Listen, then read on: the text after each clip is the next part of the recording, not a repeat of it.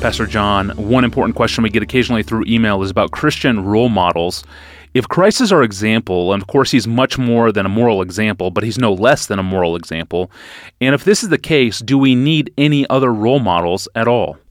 Most of these thoughts, Tony, come from reflecting yesterday on Philippians 3:17, which says, "Brothers, join in imitating me and keep your eyes on those who walk according to the example that you have in us." And what struck me and started all these reflections was keep your eyes on those who walk according to the example that you have in us. In other words, it's not just me you're supposed to look at, not just Christ you're supposed to look at, but look at the people that are looking at me while I look to Christ. And that just struck me as so removed from Christ, and why Paul would say that. I know that when he says, be imitators of me, he means to the degree that I'm an imitator of Christ, because he says that in 1 Corinthians 11, be imitators of me as I am of Christ.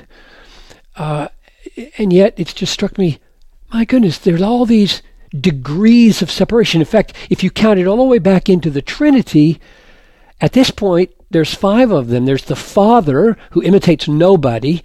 He's the origin of everything.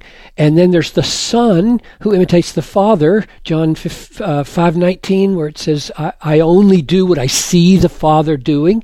And then there's Paul, who imitates Jesus, who imitates the Father. And then here in verse 17 of Philippians 3, there's those who walk according to the example that you have in us. And then there's the 5th generation, the readers, me, as I'm reading it. He's saying, now you look to those who are looking to me as I look to Christ, who looks to the Father. And I thought, this is amazing. This really relates to like your book on Newton. Why is Tony Reinke, for goodness sakes, writing a whole book on the Christian life as lived and taught by John Newton? Why don't you write a book on Jesus, for goodness sakes, who really knows what it's all about? And Paul's answer would be, I told you to. Exactly. I told you. Look at those who are looking at me as I look to Christ. And Newton was just a great looker at the gospel and at Paul. And it's my love for biography, why I do these biographies year after year at the pastor's conference. Why would you do that? Why don't you read your Bible, for goodness sakes, instead of reading about the saints who are looking at Paul, who's looking at Jesus? And the answer is because Philippians 3:17 told me to. Keep your eyes on those who walk according to the example that you have in us, which raised kind of a deeper question for me. Why don't we all just look to Jesus?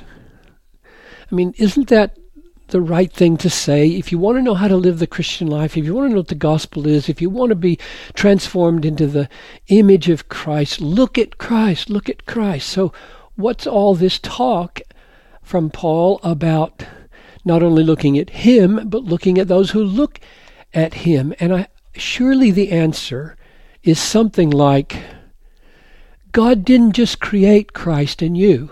If God just created Christ in you, then for goodness sakes, look at Jesus only.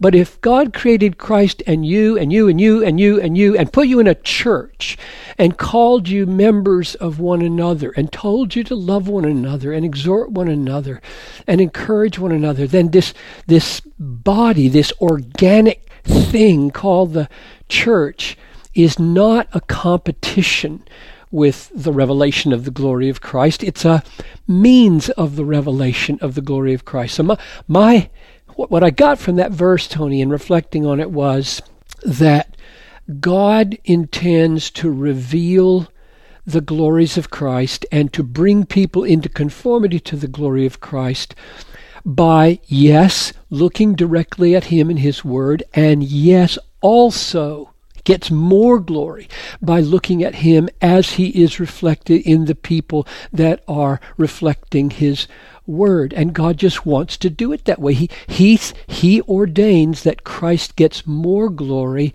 by us seeing Christ reflected in others than simply seeing Christ directed only. And the practical effect it had on me at the end of these meditations was, number one, I really want to look to people who are ahead of me. You know, all of us, everybody in the Christian life has somebody behind them who's looking at them, and somebody ahead of them who they should look to, ahead of them in faith, ahead of them in holiness, and in the fruits of the Spirit, and in all the ways we want to grow up into Christ. There's somebody out there ahead of me, both living and dead, and I should look to them. And then the most sobering thing at age 67, with walking with Jesus for 60 years, is that I know there are people looking at me. And it's a frightening thing, it's a sobering thing, and yet it's an absolutely biblical thing that we look to one another. Find somebody who's ahead of you in some spiritual aspect of copying and imitating and trusting and reflecting Jesus, and look at them. And when it's all said and done, we say it was not I, but the grace of God that was with me. Thank you, Pastor John, and thank you for listening to this podcast. Email your questions to us at askpastorjohn@desiringgod.org. Visit us online at desiringgod.org to find thousands of books, articles, sermons, and other resources from John Piper, all free of charge. I'm your host, Tony Reinke. Thanks for listening.